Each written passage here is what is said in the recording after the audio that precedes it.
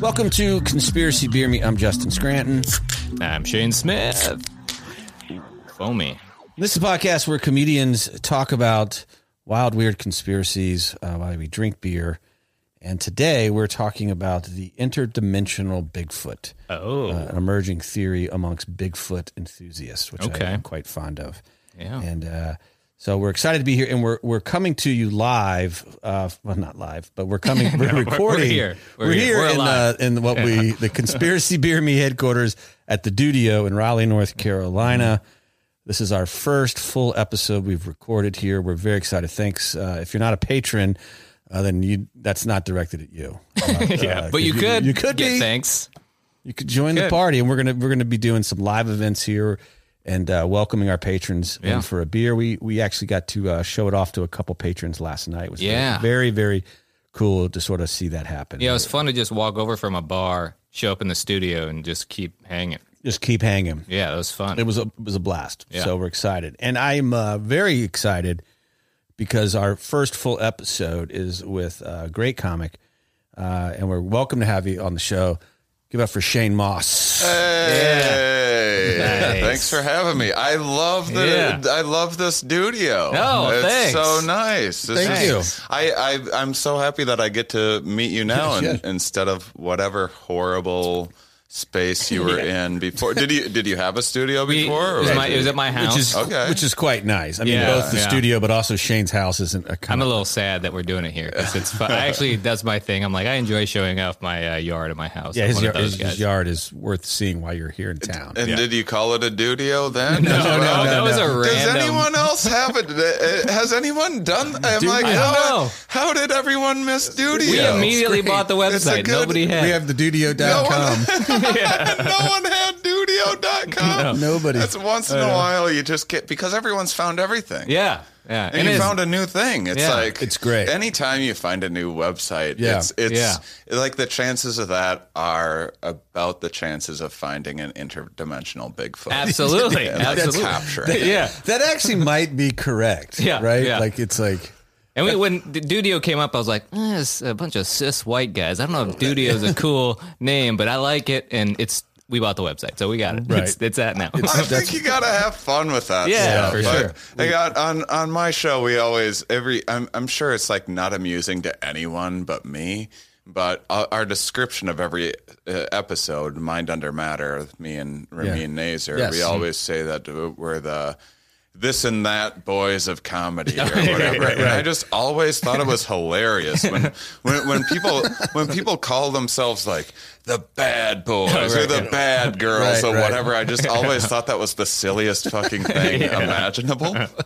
And so I did that to like mock it, you know, and it's now it's your life. Probably getting old at this point, but I feel like Dudio has, like, I feel like it's not, you guys don't seem like a real bro down type. No, We're not. So it kind of works. I work in NFTs, but I'm definitely not a bro. So you, Bro Jason. you mentioned Mind Under Matter, which is your podcast. You have a lengthy storied comedy career, which has taken you all over, and you've appeared on all kinds of television and all that. But Mind Under Matter is sort of what brought you to some degree to Raleigh. Yeah. So you are a temporary Raleigh resident, which we're thrilled about. I might be staying longer. So far, so good. I like it. It's cheaper than other things that I was thinking about. And I mean, I started comedy in 2004. I had I was at the time, the model was, get that 5 minutes together and get on late night television and do well in festivals. And like the YouTube, I'm not sure, maybe just had started existing. And so I was kind of one of the last people to benefit from that model. I would say. Yeah. It's a dead model now for sure. In 2007, I was in this big festival that no longer exists, this HBO Comedy Arts Festival, and I won an award for Best Stand-Up, and I got the following. I got my first Conan before entering my third year of comedy. And then Amazing. That's quick. That's crazy. It was, I can't think don't think there's anyone faster other than like a Bo Burnham, which is like a totally different like viral thing or whatever. Right, yeah. And then I was on 8. I had 8 TV appearances that year, and then I just kind of thought that I could do whatever I want. Like, and then I got like a Comedy Central Presents and stuff right away. I had that before like my 5th year and everything. And I just sort of thought I could do whatever I wanted, and mistakenly. And so, like, I was traveling internationally a bunch, and then they were all doing these themed shows. And I was like, well, I just want to travel more. Yeah. Like, I never went to New York or LA or anything. I just liked being on the road. And so I was like, what would my thing be? And I was always reading science books and never had any of it in my act or anything. And so I was like, maybe I'll start integrating some of that, putting together a thing. That led to me eventually interviewing scientists when I was on the road for a podcast called Here We Are that I've been doing for almost 8 years now. And then and I was doing a lot of, and then I started in like 2016 is when I started doing indie stuff because I put together a show about psychedelics, and he couldn't like do that for like the Saturday date night, hour and a half of psychedelic material or whatever. And so I started doing indie stuff, and I became fond of that. And then I started doing more like shows integrating scientists and comedians together. I had a show, Stand Up Science, that I did like 100 cities with that in 2019. And then COVID shut everything down, and then I dumped everything into my digital stuff, which was, so all my comedy went away. And then I was just, my science podcast is quite serious, I would say. I mean, not that we never have fun, but I consider it a science podcast. I don't not a comedy podcast. Use the word comedy in the description of it or anything. Yeah. And so then I went like a year or so with just not having any comedy, anything. And then I was on my friend Ramin Nazar's podcast. He's an incredible artist. He has like 200,000 Instagram followers and stuff. And you see his art sometimes when you're out and about. And I was on his show, and we'd always collaborated on certain things. And then we just organically were like, let's just do our own show and combine your art in ways. And and he interviews creatives and mystics for his own show, Rainbow Brain Skull. And then so we kind of had the yin and yang thing going on. And so, and he makes me laugh harder than anyone ever. So it's just, so we started doing it and put everything into it. And then that led to this Camp Out Festival. We were riffing one time about wanting to get all of our artists. So we have a lot of artists in our community. We were riffing about wanting to get them all together for some sort of festival. And then lo and behold, this guy Soup with Life is Art out of Raleigh, a concert equipment, like production and lighting company and stuff, reached out and was like, hey, I just started doing festivals at my property, like the exact size that you're talking about. And I'm like, all right, well, let's just do this. That's awesome. And so, and then I came in May to check out some of his festivals, and I was like, oh, this is a bigger deal than what I originally you thought had his property was like mind. His backyard. Yeah, I mean, I couldn't tell from his site because it's like a yurt rental place, and so it's like you couldn't see from the map how big it was. Yeah, and then big. he's like, oh, and then there's a camping field, and I'm like, how big is this field? And I'm like, you can't just take someone's word for it and like get 1,000 people to pack in and have everyone mad at you.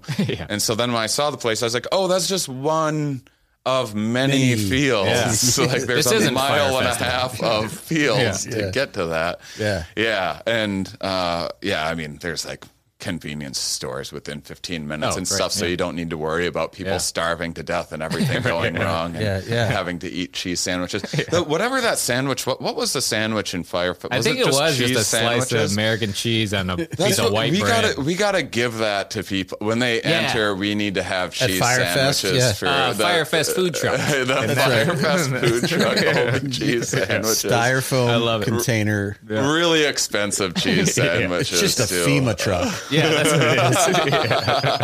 it is. And so I was like, I might be a little in over my head in terms of like, my original plan was, I'll just show up like a week or two ahead of time and we'll like plan it from afar. And then when I got here, I was like, oh, I need to be here. I need to be doing sets. I need to be meeting people. I need to be booking all these bands. And so I moved on a whim. I came here and then I went back to Wisconsin, grabbed all my stuff and came right back. And excellent. I've been here since the end of May. Well, that's cool. It's so cool. And it's the Mind Under Matter Camp Out Festival, September 9th and 11th, 2022. And for those of you listening, Conspiracy Beer Me will be there. So you get you get to see a festival with a lot of cool content on a lot of different varieties, but also we will be there, and there's comedy, art, music, camping, the whole shebang. It's going to be early September is a really great time in Raleigh just to be around. Yeah, absolutely. So excited. Yeah, I mean, I picked based on temperature, basically. I wanted to be warm enough to swim and cool enough to sleep comfortably at night. Nice. And at first it was like, well, we'll just use this one main stage and do everything. We'll record some live podcasts and just get like our, Patreon fans and stuff like that. And then get a couple bands. And then I got there. And so then we added, and we're like, no, that's just the music stage. And then over here, we'll have science talks. And over here is a wellness area with a sauna and stuff. And then let's add a stand-up comedy area, too, because we weren't even going to have stand-up comedy, but my friend Mike Kaplan. Yeah, I love Mike. I've voted for Mike a few times. Yeah. They were going to come anyway, and so I was like, well, we might as well. Like, Dave Waite was coming anyway. Really? Hell yeah. Great. So then I'm like, I guess we're doing stand-up now. That's amazing. Around the time you reached out, I was like, you know what? I think we're going to add a podcast stage, because if you're just sitting around a lake, podcasts aren't the most ambient thing, like to just, if you're just trying to relax. So I was like, I'm just going to stick that like a more intimate area where 50, 100 people can gather around. And we love live podcasting. Yeah, it's fun. And that's one of our goals here in the Dudio is like to be able to put up, bring people in and it's fun. It's fun. Yeah, we're excited about it. Although we did, when we had the people come over from the bar the other day, within like 5 minutes, I had walked out and walked back in. It was really gamey in here, I gotta say. It was we don't have a lot of smelly. Yeah, with all those. It was like 15, no, maybe 10 people in here. I was like, man, y'all comics. It's hot. It's hot in Raleigh. It's a little stinky. Well, you just got to get like some HEPA filter, or like some air circulation. That's true. Yeah, we don't have a lot of that. There's none. We're in a cave. You'll need some sort of for something. For sure.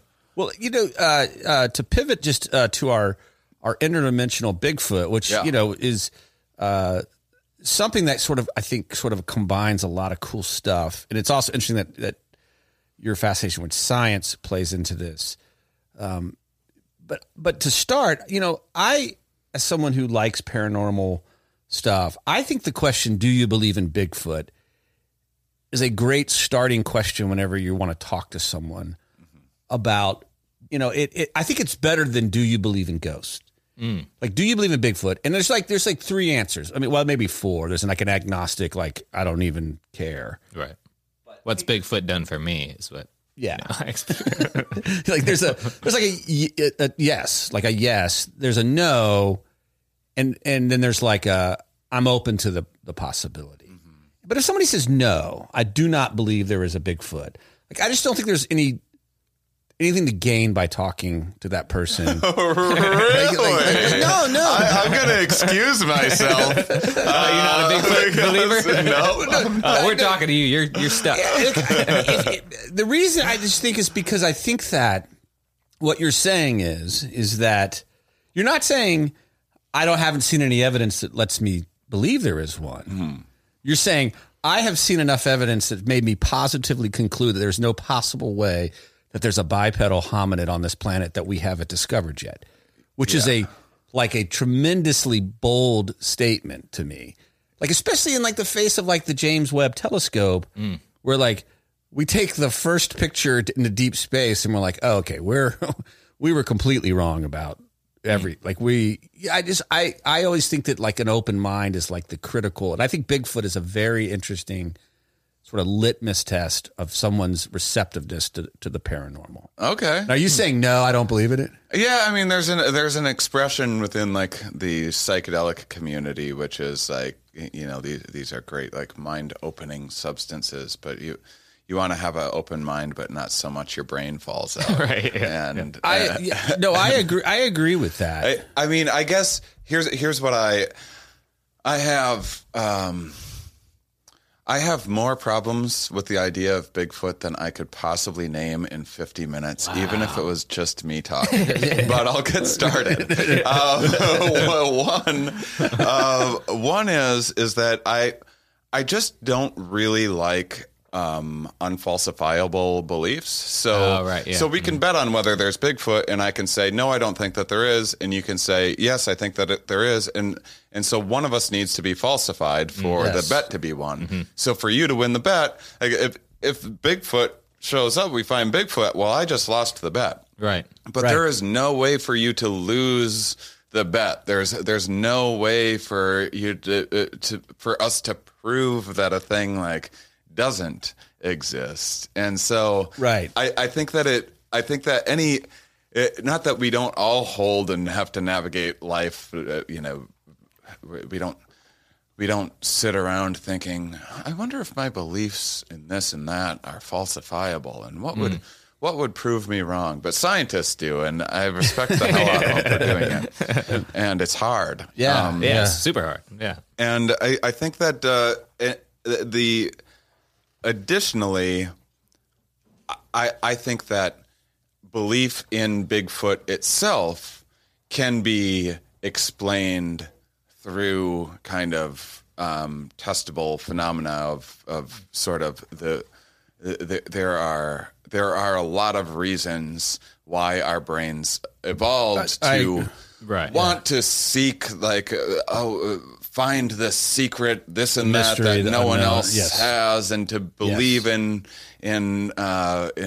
things that are out there and magical. And there's been a lot of adaptive advantages through all of human history to tell these like grand stories of a zillion different belief systems, and a lot of it helps drive us in interesting ways. It also, when you're telling someone something about like some privileged information that you have, that's potentially making you a more valuable mate, or increasing your status in some way, or just making you a more interesting person.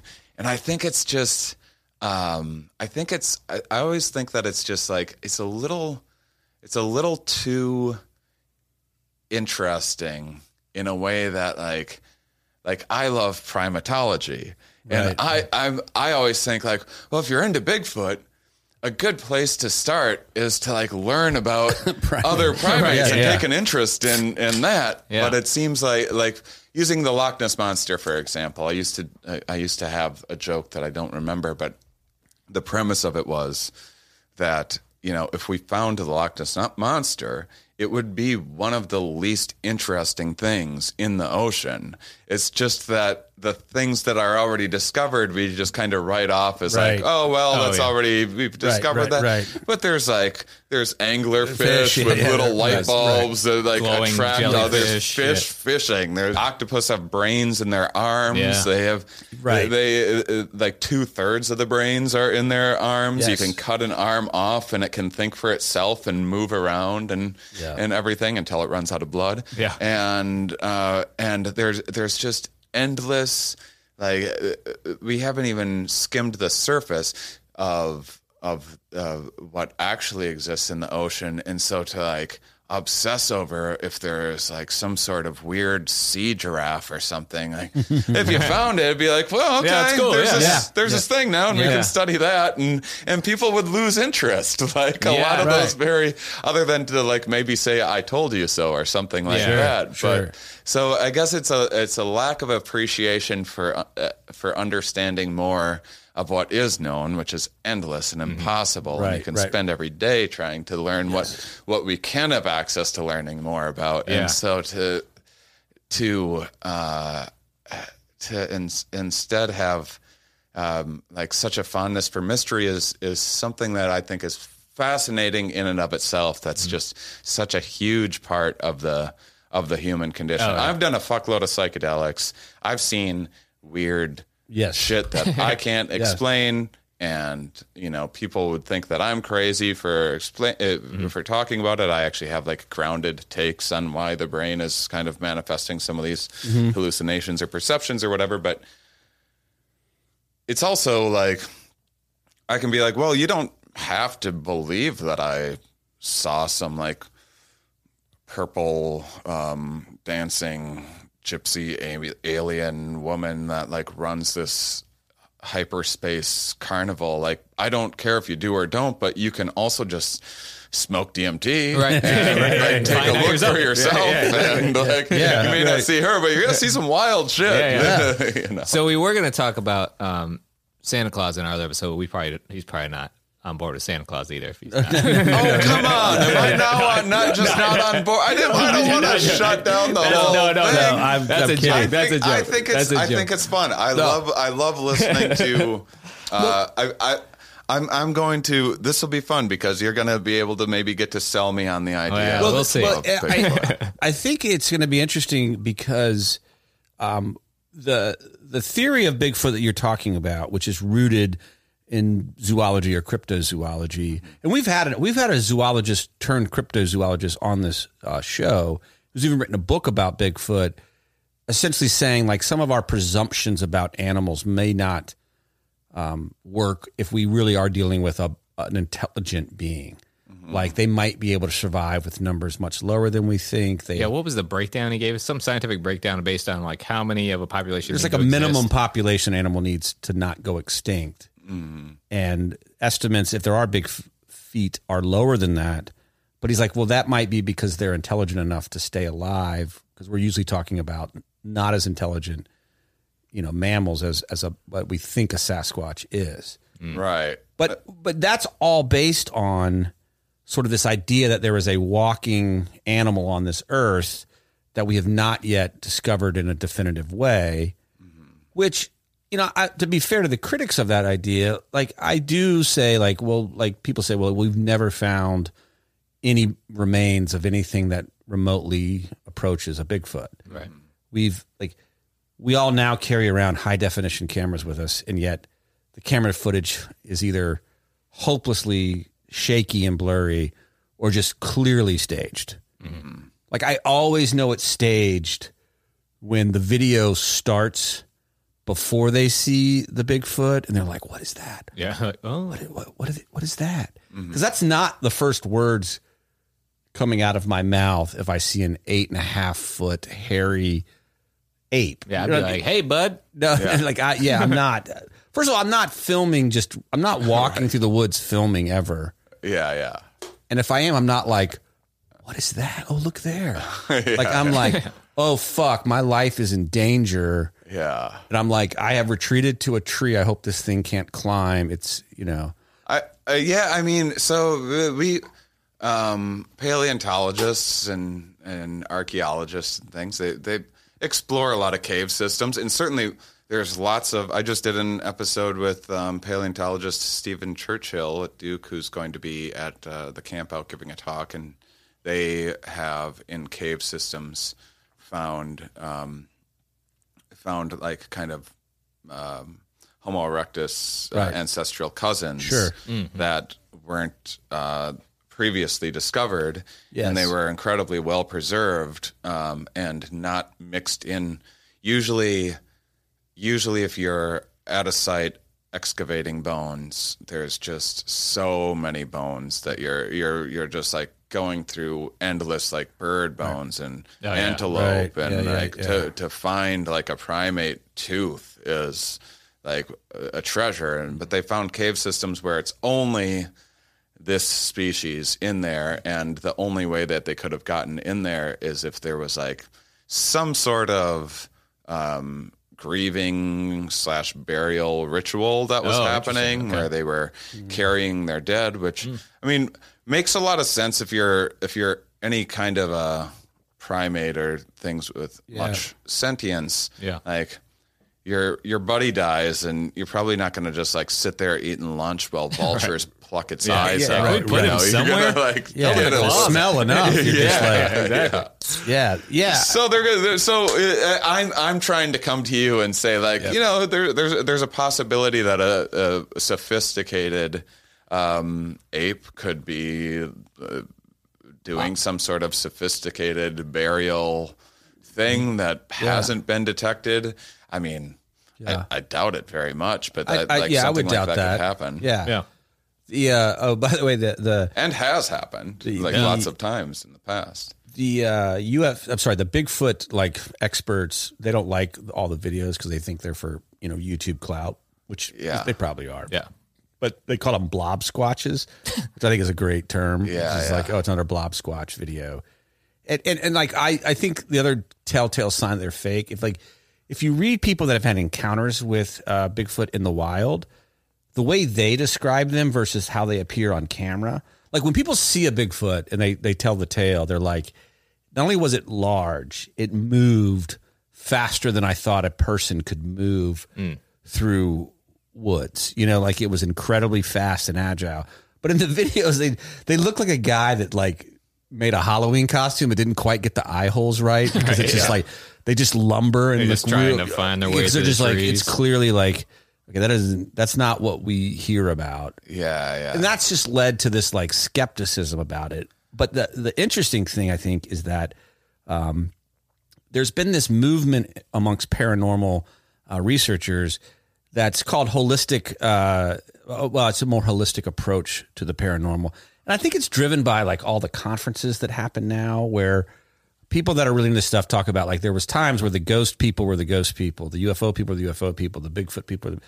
But they've had these conferences where like all this stuff comes in, and then people started to share experiences, and they're like, well, that doesn't sound that different than these experiences. And so people have started to say, well, maybe all these phenomena are interrelated. Right. It's all high strangeness. It's all and I'm sure you've probably talked about that in terms of just like how everything is connected in terms of paranormal, UFOs, cryptids. It's all, whether it's fueled by consciousness or our own brains creating these things, which, we tell stories and we create things out of, we create our own topos in that sense. So, yeah. Yeah. And so as this data started to sort of mesh, like people started to say, well, like, wow, like, if you look at the hot spots for Bigfoot sightings, and then you Venn diagram that with hot spots for UFO sightings, like there's like incredible overlap. Mm-hmm. And oftentimes when people have a Bigfoot sighting, and they, people will always go and interview the person, there's things that like there's time loss, and there's, memory loss. There's fast moving objects in the sky. There are bright lights. There's inexplicable silence in the air. There's disorientation, all things that sound a lot like alien type abduction stories, right? There's a lot of overlap there. And as that theory has kind of just sort of stirred the pot a little bit, there's a growing theory that Bigfoot are not of this planet. They don't live here. That's why we don't find them. Right. They're going back home. They are in fact interdimensional travelers who are here either by intent or accident. And when that theory gets kind of thrown out there, you get a sort of, people go back and look at old stories of Bigfoot encounters, and they're like, that makes sense now. So typical. John Bohannon, summer of 2000, he is driving on a dirt road in rural New Mexico, and he spotted the classic large bipedal hominid, 8.5 feet tall, whole body covered with like a reddish brown hair. And he said it reminded him of a typical Neanderthal. It's like it looked like a Neanderthal on the face, but very hairy. And he followed it, and the creature saw him but never reacted. And then as he's following it, he says it's like it just walked into an invisible wall, like it just literally disappeared into this wall. I just assumed he just ran into an invisible wall and fell backwards. He's like, I missed the door again. I'm just trying to get home. Yeah, so he's walking and then he's just gone, is how the guy described it. And that's pretty typical. One more, just, Larry Kelm, 1980, Eugene, Oregon. he's hiking, and he says there's something that numerous people have said when they encountered Bigfoot. And I love the description. He said, all of a sudden it was like I was looking through someone's glasses and it was not my prescription. Like all of a sudden he's like, it's like, you know, have you ever looked through like a pair of glasses that are too strong? Yeah. You're just like, can't, he said that was disorienting like that. And then he sees this huge figure lurking over him. And suddenly like it goes clear, but he's not in Oregon anymore. He's in like a jungle landscape and something's pursuing him. And he turns around and runs. And now he can see this like blurry patch, and he runs back into the Oregon universe, and the jungle universe is gone. And what was pursuing him was what is a typical Sasquatch type creature. So, you know, when you think about that, that's this idea that like there is this some interdimensional portal travel going on, whether accidental or intentional, that actually Bigfoot comes from. And there's a couple theories which we can talk about, but I'll pause. Crotch discomfort hurting your game? Fear no more. The kings of crotch comfort, Manscaped, have spent 2 years designing the most comfortable boxer briefs out there. Sleek, soft, comfortable, flexible, the brand new Boxers 2.0 from Manscaped take your balls to the royal ball throne. The global leaders in below-the-waist grooming have the Lawnmower 4.0 for the trimming, so you can wear the Boxers 2.0 for the chillin'. They even have trademarked Jewel Pouch, so you know it's serious. I think it's time you invest in your family jewels. So let your bulge breathe and get 20% off plus free shipping by using our code CBM20 at manscaped.com. Let's say you're on a date and your partner catches that Manscaped on the waistband of your underwear. It's almost guaranteed to raise some eyebrows and act like a billboard on the highway to Pleasure Town. This is thanks to their Lawnmower 4.0, the best electric trimmer for below-the-waist grooming. Their 4th-generation trimmer features a cutting-edge ceramic blade to reduce grooming accidents thanks to their advanced skin-safe technology. The Lawnmower 4.0 is waterproof and has a 400K LED spotlight so you can have a more precise shave. Beyond ball cleaning, Manscaped is focused on ball comforting with the new Boxers 2.0. Boost confidence everywhere you are knowing you're wearing the absolute best pack for your sack. These boxers are a game changer, and the features include the Jewel Pouch, a pouch designed to cradle your boys in their own special space, lined with perforated performance fabric to keep them well ventilated. Is this heaven on earth? More like heaven on girth. This micromodal fabric is buttery soft and breathable, keeping your cucumber cool. Walk, run, strut. These moisture-wicking boxers breathe without breaking a sweat. The tagless waistband hugs your body without digging in. It lays flat against your skin to reduce chafing. The fly front opening gives easy access and makes bathroom breaks quick and efficient. Multiple ways for entry and passage for your package. You can even choose from an arrangement of designs and colors and sizes that range from small to XXX for all my guys out there. From El Jefe to Nighthawk, your boys will be in the right hands. Be proud of your underwear and wear the Manscaped waistband with a badge of honor. Your balls deserve it. Get 20% off plus free shipping with our code CBM20 at manscaped.com. That's 20% off plus free shipping with our code CBM20 at manscaped.com. Up your crotch game, because once the Boxers 2.0 touch your sack, you'll never go back. Well, Shane, where are you falling on all this? What's your Bigfoot take? So for me, it's you know, I think it's one of those things where you grow up listening to stories and you're like, I want this stuff to be real because it's fun. It's what we base like our mythology on. It's what we base our movies on, and it's something that I think a lot of people would love to see. But again, I think there are things that happen. I've happened in your brain a lot of times that you can't explain that are not out of the ordinary. In college, one time I was walking through a flea market and everything flipped upside down to my vision and I fell over. And I was like, well, right. That's weird. Should I get that checked out? I didn't, but I was like, man, that's weird. But it's like, it's you something had a stroke. like, I may have had a stroke. It happened twice in college, and I was like, I wasn't even a drug user then. And I was like, that's weird. So I don't know. I want to believe it. I want it to be real. But again, I think it may be a thing where we just don't know currently what's out there. It's same with the ocean. You don't know what's all the way down there. I don't go so deep in the forest that I get lost and can't find my way out, but there might be something in there. I don't know. Yeah. I mean, we've explored the land quite a bit. True. The ocean, I could, there's endless all sorts of, I mean, there's things being discovered in the ocean all of the time. Sure. What I really like about Bigfoot conspiracies is that they are fun. I have like a real, like after 2.5 years of being a science communicator through COVID while also being like tied in with the psychedelic community that's like super conspiratorial. Right. The wellness, like grifter supplement stuff and whatnot. And so it does make me yearn for more of the good old fashioned family friendly Bigfoot conspiracies. It's just like I want something with a nice merch shop. Like I'm kind of getting a little sick of the like it's lizard shape-shifting lizard pedophiles poisoning everyone.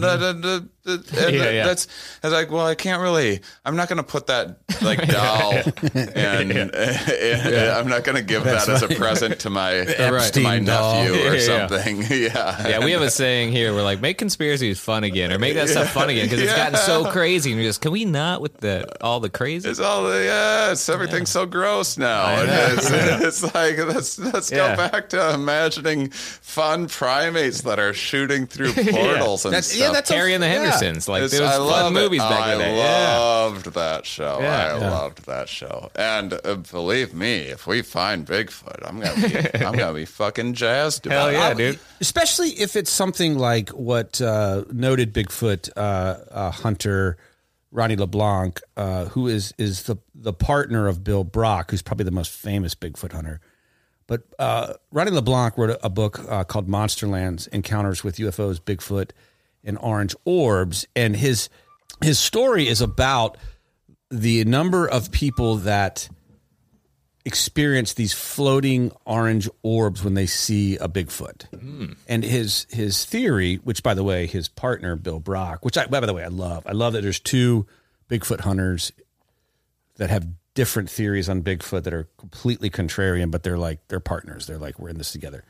Bill Brock, by the way, believes that Bigfoot are the last descendants of the Neanderthal, like hyper-evolved Neanderthals that are masters of camouflage and hunting and hiding from their arch enemies, the Homo sapiens. That's Bill Brock's theory. Oh, wow. Yeah, I mean, well, we mated a little bit with Neanderthals, but we also drove them to extinction, seemingly. But they were larger. They had larger brains. They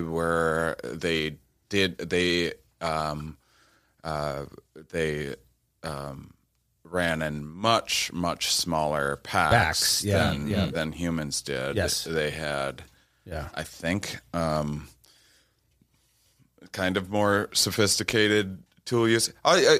Speaking of like intelligence is always like a little, we don't really know always what that means. And a lot of brain size just comes along with having a bigger body. There's just a lot more body to move around and neurons and things needed just for mobility. Right. And so it doesn't necessarily equate to it being like a whale should be, this like beyond genius thing for its brain size, but much of that brain is used for a lot of CPU, not a lot of RAM. Right. Yeah. Is that the right thing? Because I don't know any whales that have jobs. They're not that smart to where they're going into work. They're pretty damn smart. They're very smart. They are smart, but but what you would think with a brain however many times larger than humans, a great deal larger than humans, you would think that they would like, well, but if they were like, say, 5 level, I don't know how big a whale brain is, but if they were like 5 times smarter, why wouldn't they just be able to speak our language and understand? But I assume big brains are like old computers, like IBM's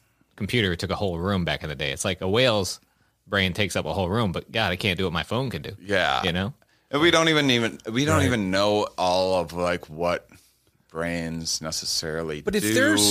True. But if their language or their brain is smarter than ours, we probably wouldn't know that.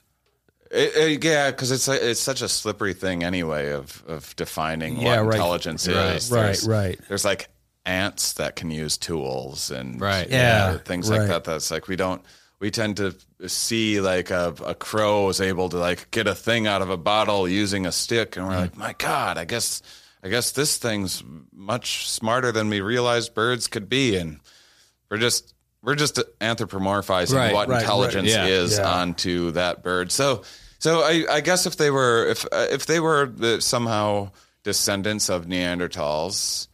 That would have been, first off, that means that it's also a little bit of a stretch to see them here because they would have been migrating quite a bit more. Most of life came in the cradle, and the cradle of life is called in like southern Africa. Yeah. And a lot of what probably pushed human migration patterns was the amount of space one would need to procure resources as a hunter-gatherer was pretty vast. And so as our population was exploding, you would just get pushed out of everyone would need a farm worth of space. And so they kind of kept on pushing each other. We also seem to be pretty inquisitive people, but I don't think the Neanderthals moved around nearly as much, at least.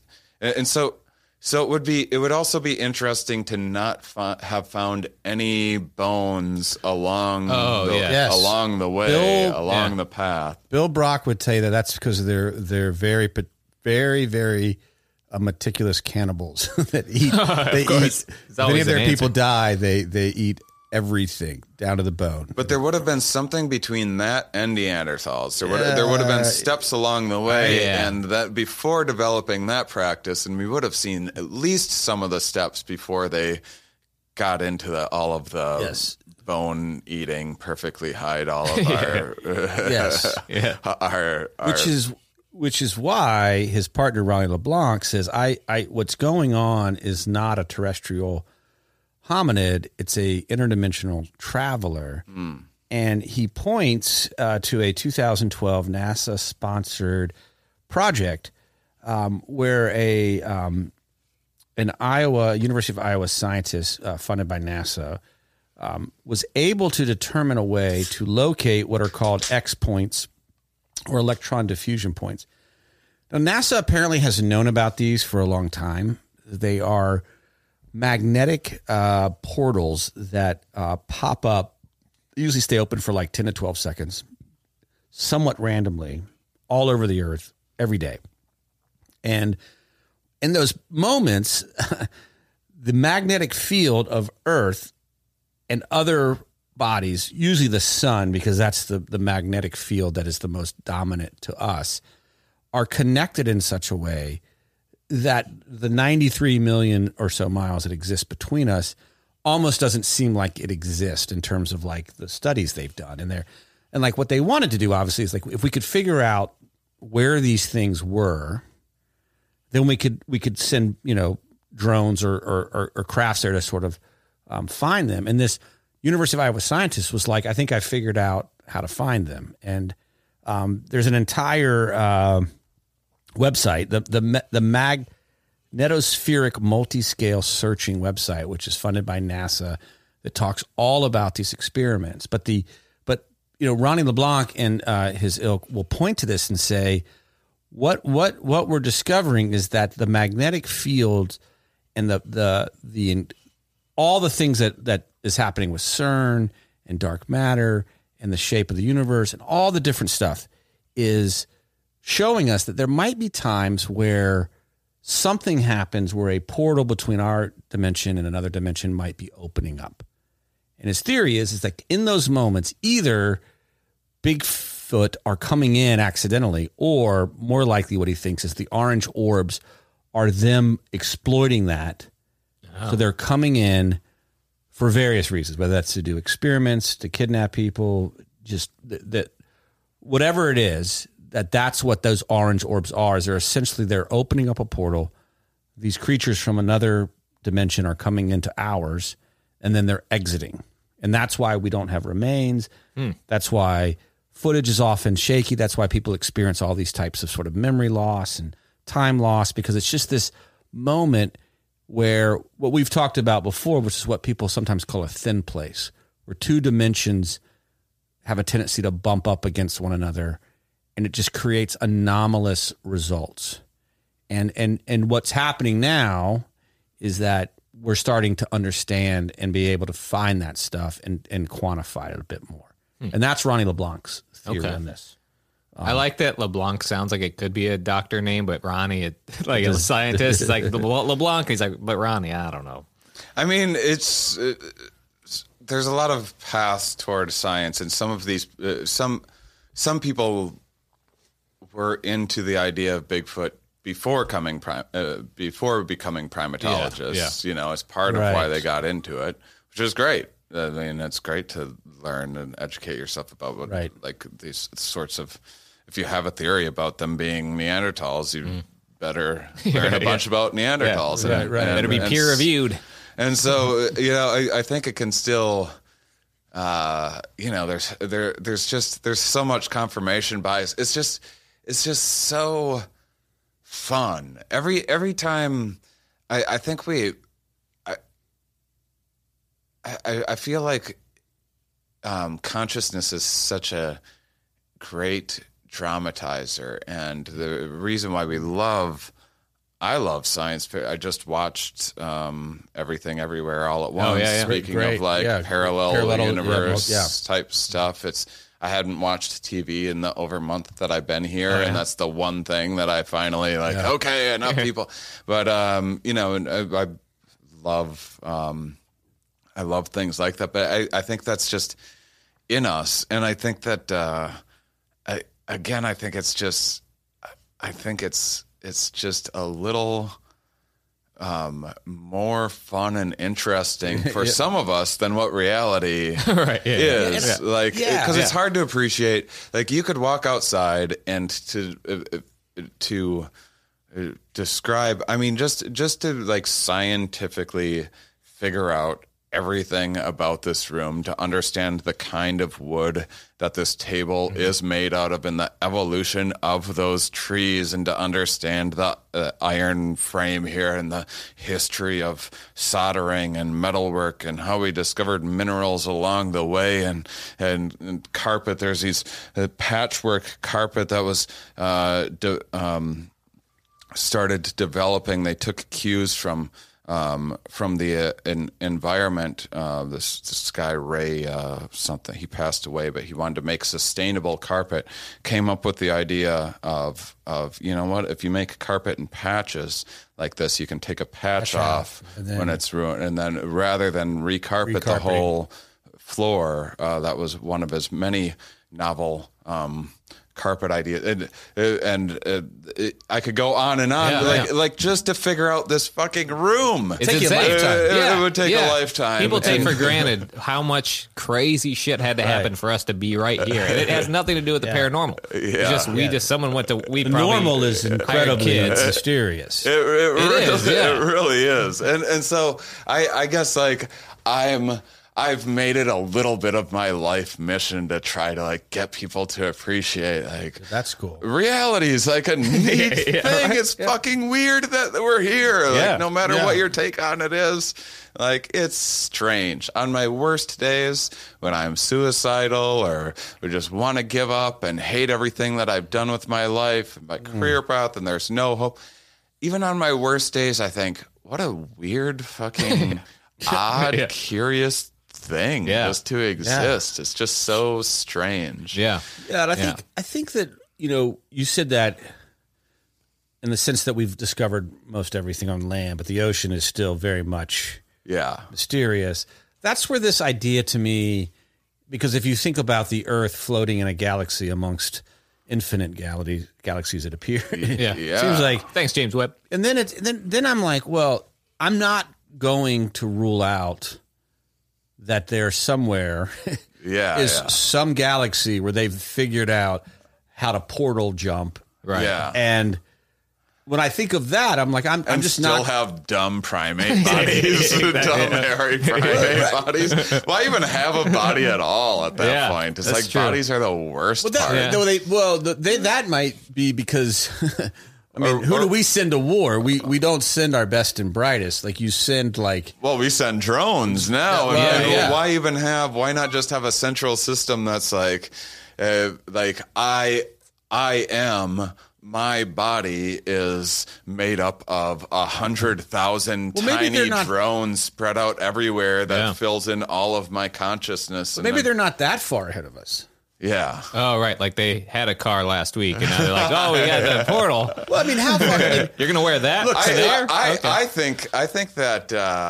think teleportation is so. There's a good Michio Kaku had a book, The Physics of the Impossible, years ago, and he's a cool physicist, good communicator. Yeah, I like him. A lot of his ideas are probably a little too fun, I think, which is part of the necessity of being a good science communicator. But yeah, got to inspire people on some level. In that, like, time travel is physically possible. Perpetual motion is not possible according to the laws of physics as we know them, and there's like the reasons why he breaks it down. It doesn't. That's as we know them. It doesn't mean that physics agrees with everything that we know about it. But teleport. I mean, we can already teleport. Like electrons over action over at a distance. River. Yeah, spooky. What is it called? Spooky. With quarks, or like you rotate one electron. Long since I've talked about physics with anybody. They just did. I think they just passed a record in terms of causing one electron to spin and its twin somewhere else spinning. It's like they just passed a record on Earth of it's happening. So that stuff's so cool to me. I love that. And I think that to my point is that, like, I think that if in the next, let's say 100 to 1,000 years, what they're doing with the Hadron Collider, we're like, we can't travel through space the way we thought about it. We thought we thought about like air travel. You just go, no, like you have to like exploit this ability to sort of wormhole through time and space. You got to wear this Bigfoot suit. And so we dial that in. That's the only way it works. Right. I mean, that's even the idea of like time travel is like one of the reasons why, like, well, if time travel is possible, how come we've never bumped into a time traveler? And like, well, they might not have made their presence known or whatever else.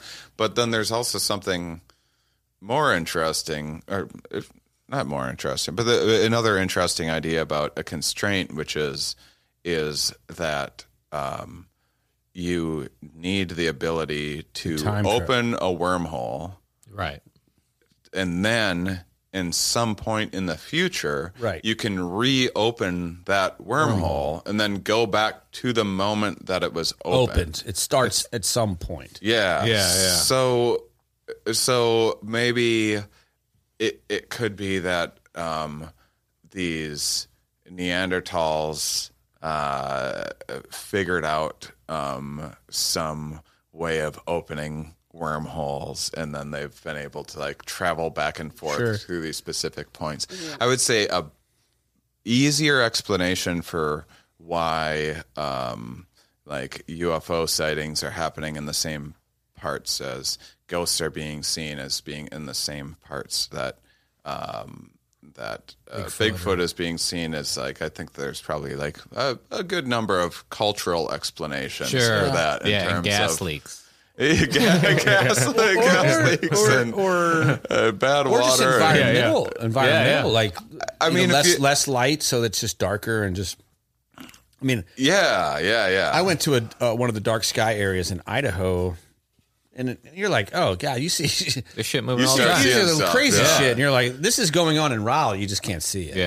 Yeah. I mean, you start if you're alone at night, you start hearing more noises and everything else, and plays in the psychology part. But it also has to do with the stories that are told through culture. So it's, once in a while there's like when Incubus and Succubus, when those ideas took off, then everyone that would experience sleep paralysis, which no one understood.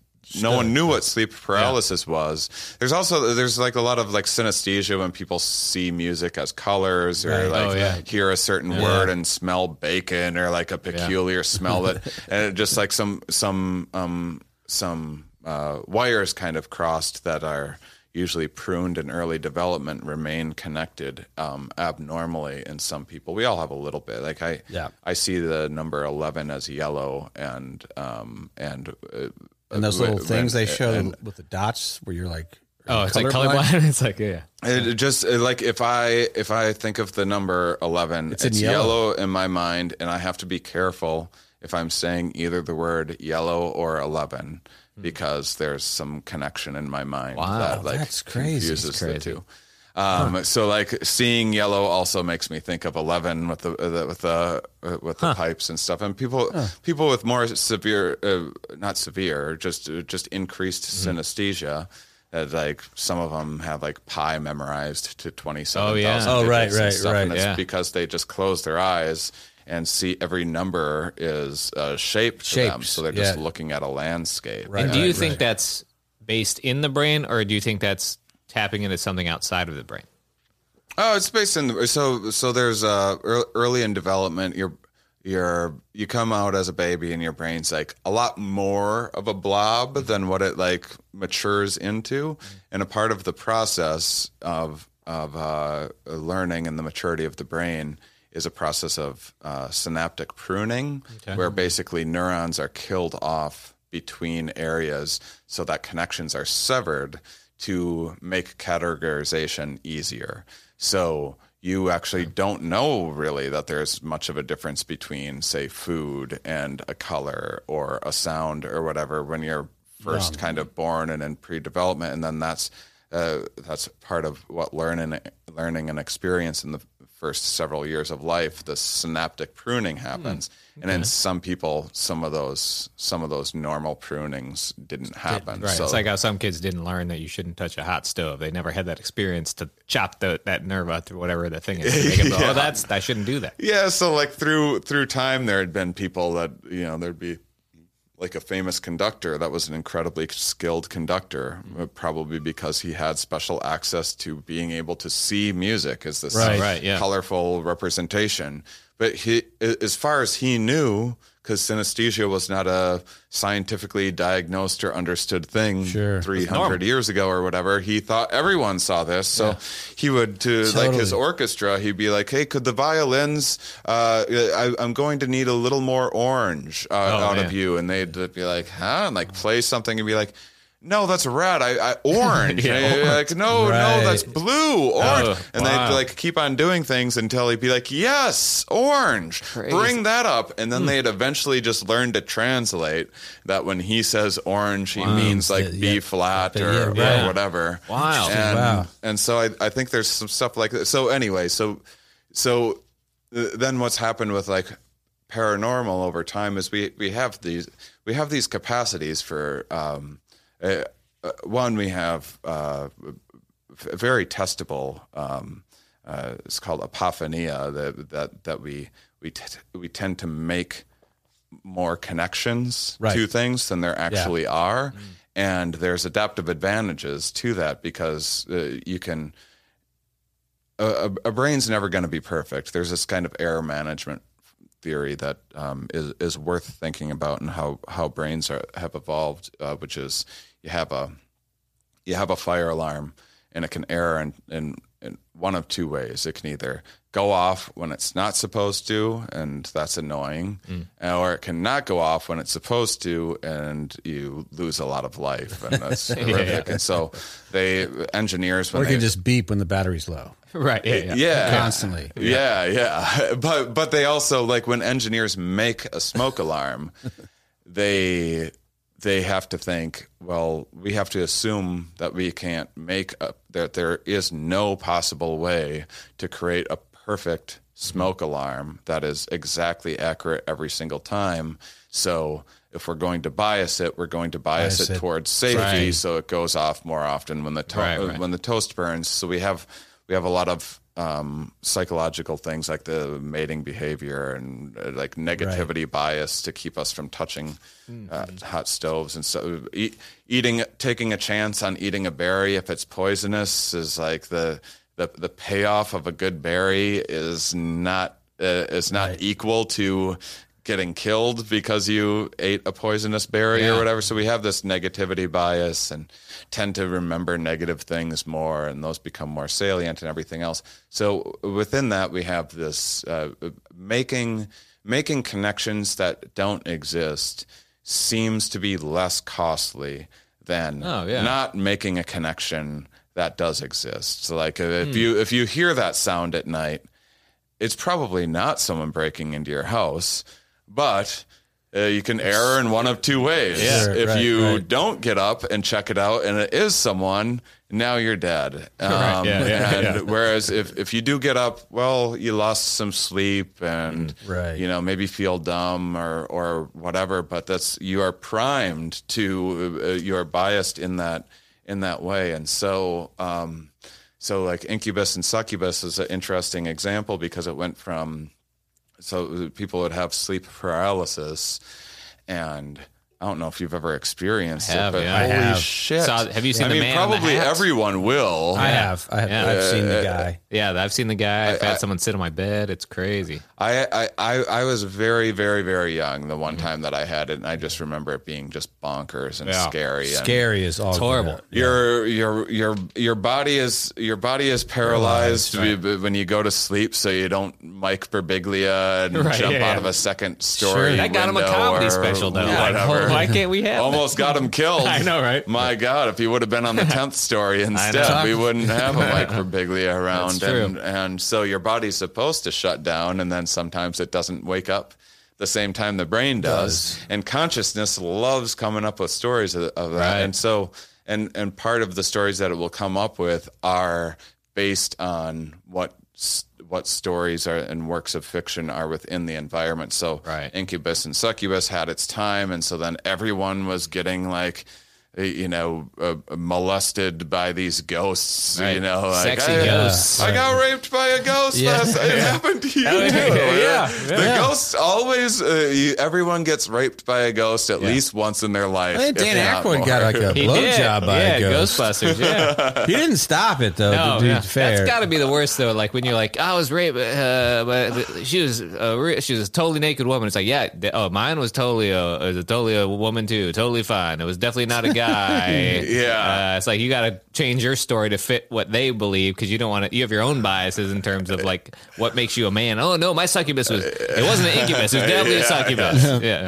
Yeah. So that always changes through time, and then the way that our consciousness perceives things, like the idea of like what an idea, the way it shapes our language. We go like, I had this spark of an idea, and the spark used to be this, this great fire that would come up, this crackling that's captivated humans for so long, and then the light bulb comes around, and you go, "Ooh, I just had this light bulb go off in my head," and then like cars come around, and we, instead of like describing motivation as like plowing through things. Now we're taking charge of the wheel, and I'm in the driver's seat. And then technology continues to advance, and now when we're learning things, now we're getting these massive downloads, and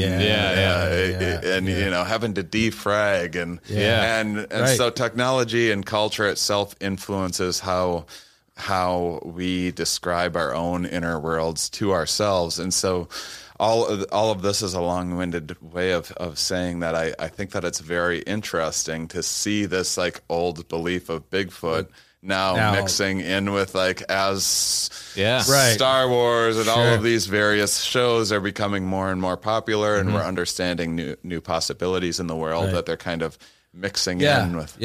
Yeah, one day we'll describe picking ourselves up by our bootstraps by like, I just want to be a Bigfoot that walked through a portal. Like, all right. Yeah, exactly. Well, I'll give my final thought to kick things off. Okay. Sure. Which is admittedly weird, but because what I'd like to do is combine the two partners that we have, one saying these are the Neanderthals and one saying these are portal jumpers.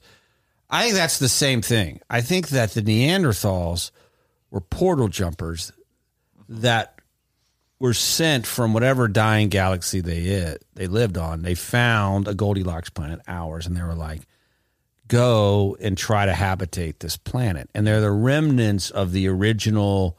So like whatever this culture is, they've been jumping here for 35 to 45,000 years, trying to, find a place where they could live.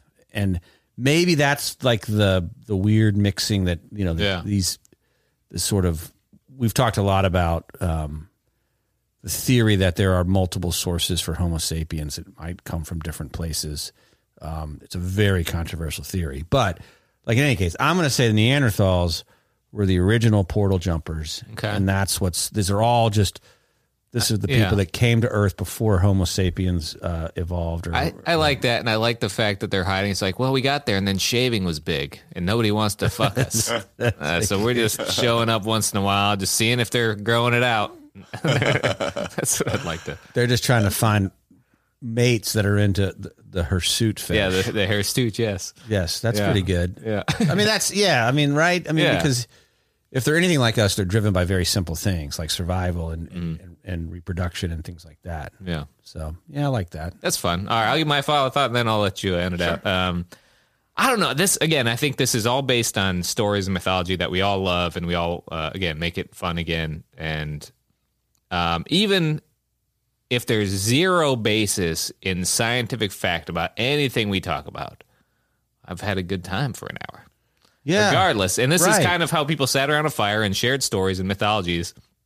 And those were just podcasts of their days. They just sat around. They're like, I don't know, this is kind of a out there theory. Right. But it gets brains thinking, and it gets people thinking, because I think all science is driven by curiosity, and all inventions and leaps in technology have come from going, what if we had a portal?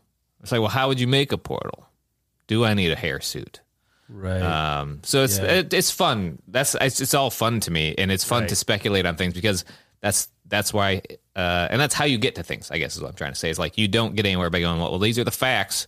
This table's made of wood. It's like, but what's wood made of? Well, how did it become wood? Like, it's just thinking outside our normal conventions and just questioning the world, regardless of whether you have scientific fact. But it's good to have someone like Shane that has a little bit of knowledge about science and say, well, here's how that might work. So it's fun for me regardless. I hope there's Bigfoot. If he lives in another dimension, take me with you, man. Let's hang out. I'll put a suit on. Yeah. You're going to be a hairless ape in a zoo somewhere in the other galaxy. Yeah. And they're like, he's bald, but he's full of hair, and he's tiny. He's a very short man. How he doesn't belong here. Smallfoot. Yeah. The legend of small feet. Yeah. Yeah. You got a final thought for us, Shane? I mean, I guess I can kind of recap what I've been saying, which is that, like, I don't believe in Bigfoot. I don't respect the belief in Bigfoot. I think it's stupid. I'd rather be talking to an interdimensional Bigfoot than talking with people that believe in it. Seriously. I take back everything I said about the Dudio. I no longer like it. It's getting musty as fuck in here. We're not doing the festival anymore. I only came here to promote my dumb camp out and stupid thing anyway. And fuck Bigfoot. Well, he won't be there. He definitely will not be there. I mean, that's what I like about Bigfoot, is at least, like, no one does get like that. Right. Fired up. Like, if you're like, fuck you, man. Right. You believe in Bigfoot? Like, you know. Yeah, you're right. Yeah, and you can't be mad when you really, I mean, obviously we all have our beliefs. We all have things we've experienced, and we have reasons for those things. But you can't be a person that gets angry about Bigfoot, because what proof in the grand scheme of things does either side have? We have just as much proof that he does exist, that probably more that he doesn't, but that's fine, you know. Right. But I think, and this is sort of recapping some of what Shane said, but also just things we've talked about, like, there is something about the unknown, that the bewilderment and the sort of like that.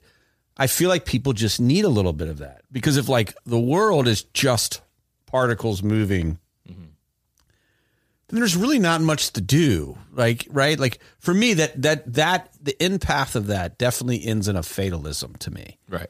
But I think that my brain, and then maybe that's because, like, synapses didn't sever when I was a child, like, has this sort of gravitates towards, I need something that's sort of mysterious and unknown and discoverable to wake up every morning and be like, well, maybe today will be the day, you know? Yeah. Like, well, and it's like why people are detectives. I think it's like, it drives you to be like, it's when you find that ending, you're so excited. I used to go to this website called The Sneeze. It was, I don't know who runs it, but he would have this cartoon that he would bring up. He's like, there's a cartoon when I was a kid.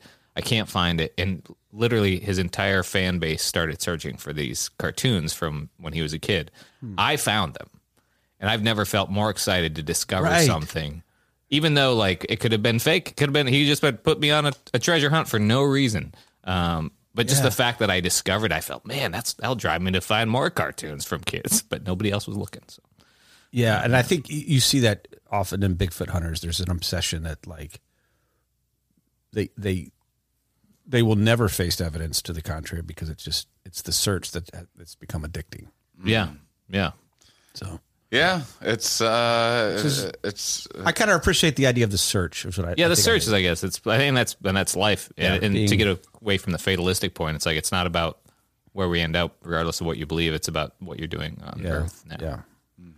Well, that's a great final thought, and just to recap, we're so glad to have Shane here on the podcast. Thanks for having me. Yeah. September 9th through 11th. Yeah, we'll figure out when we're...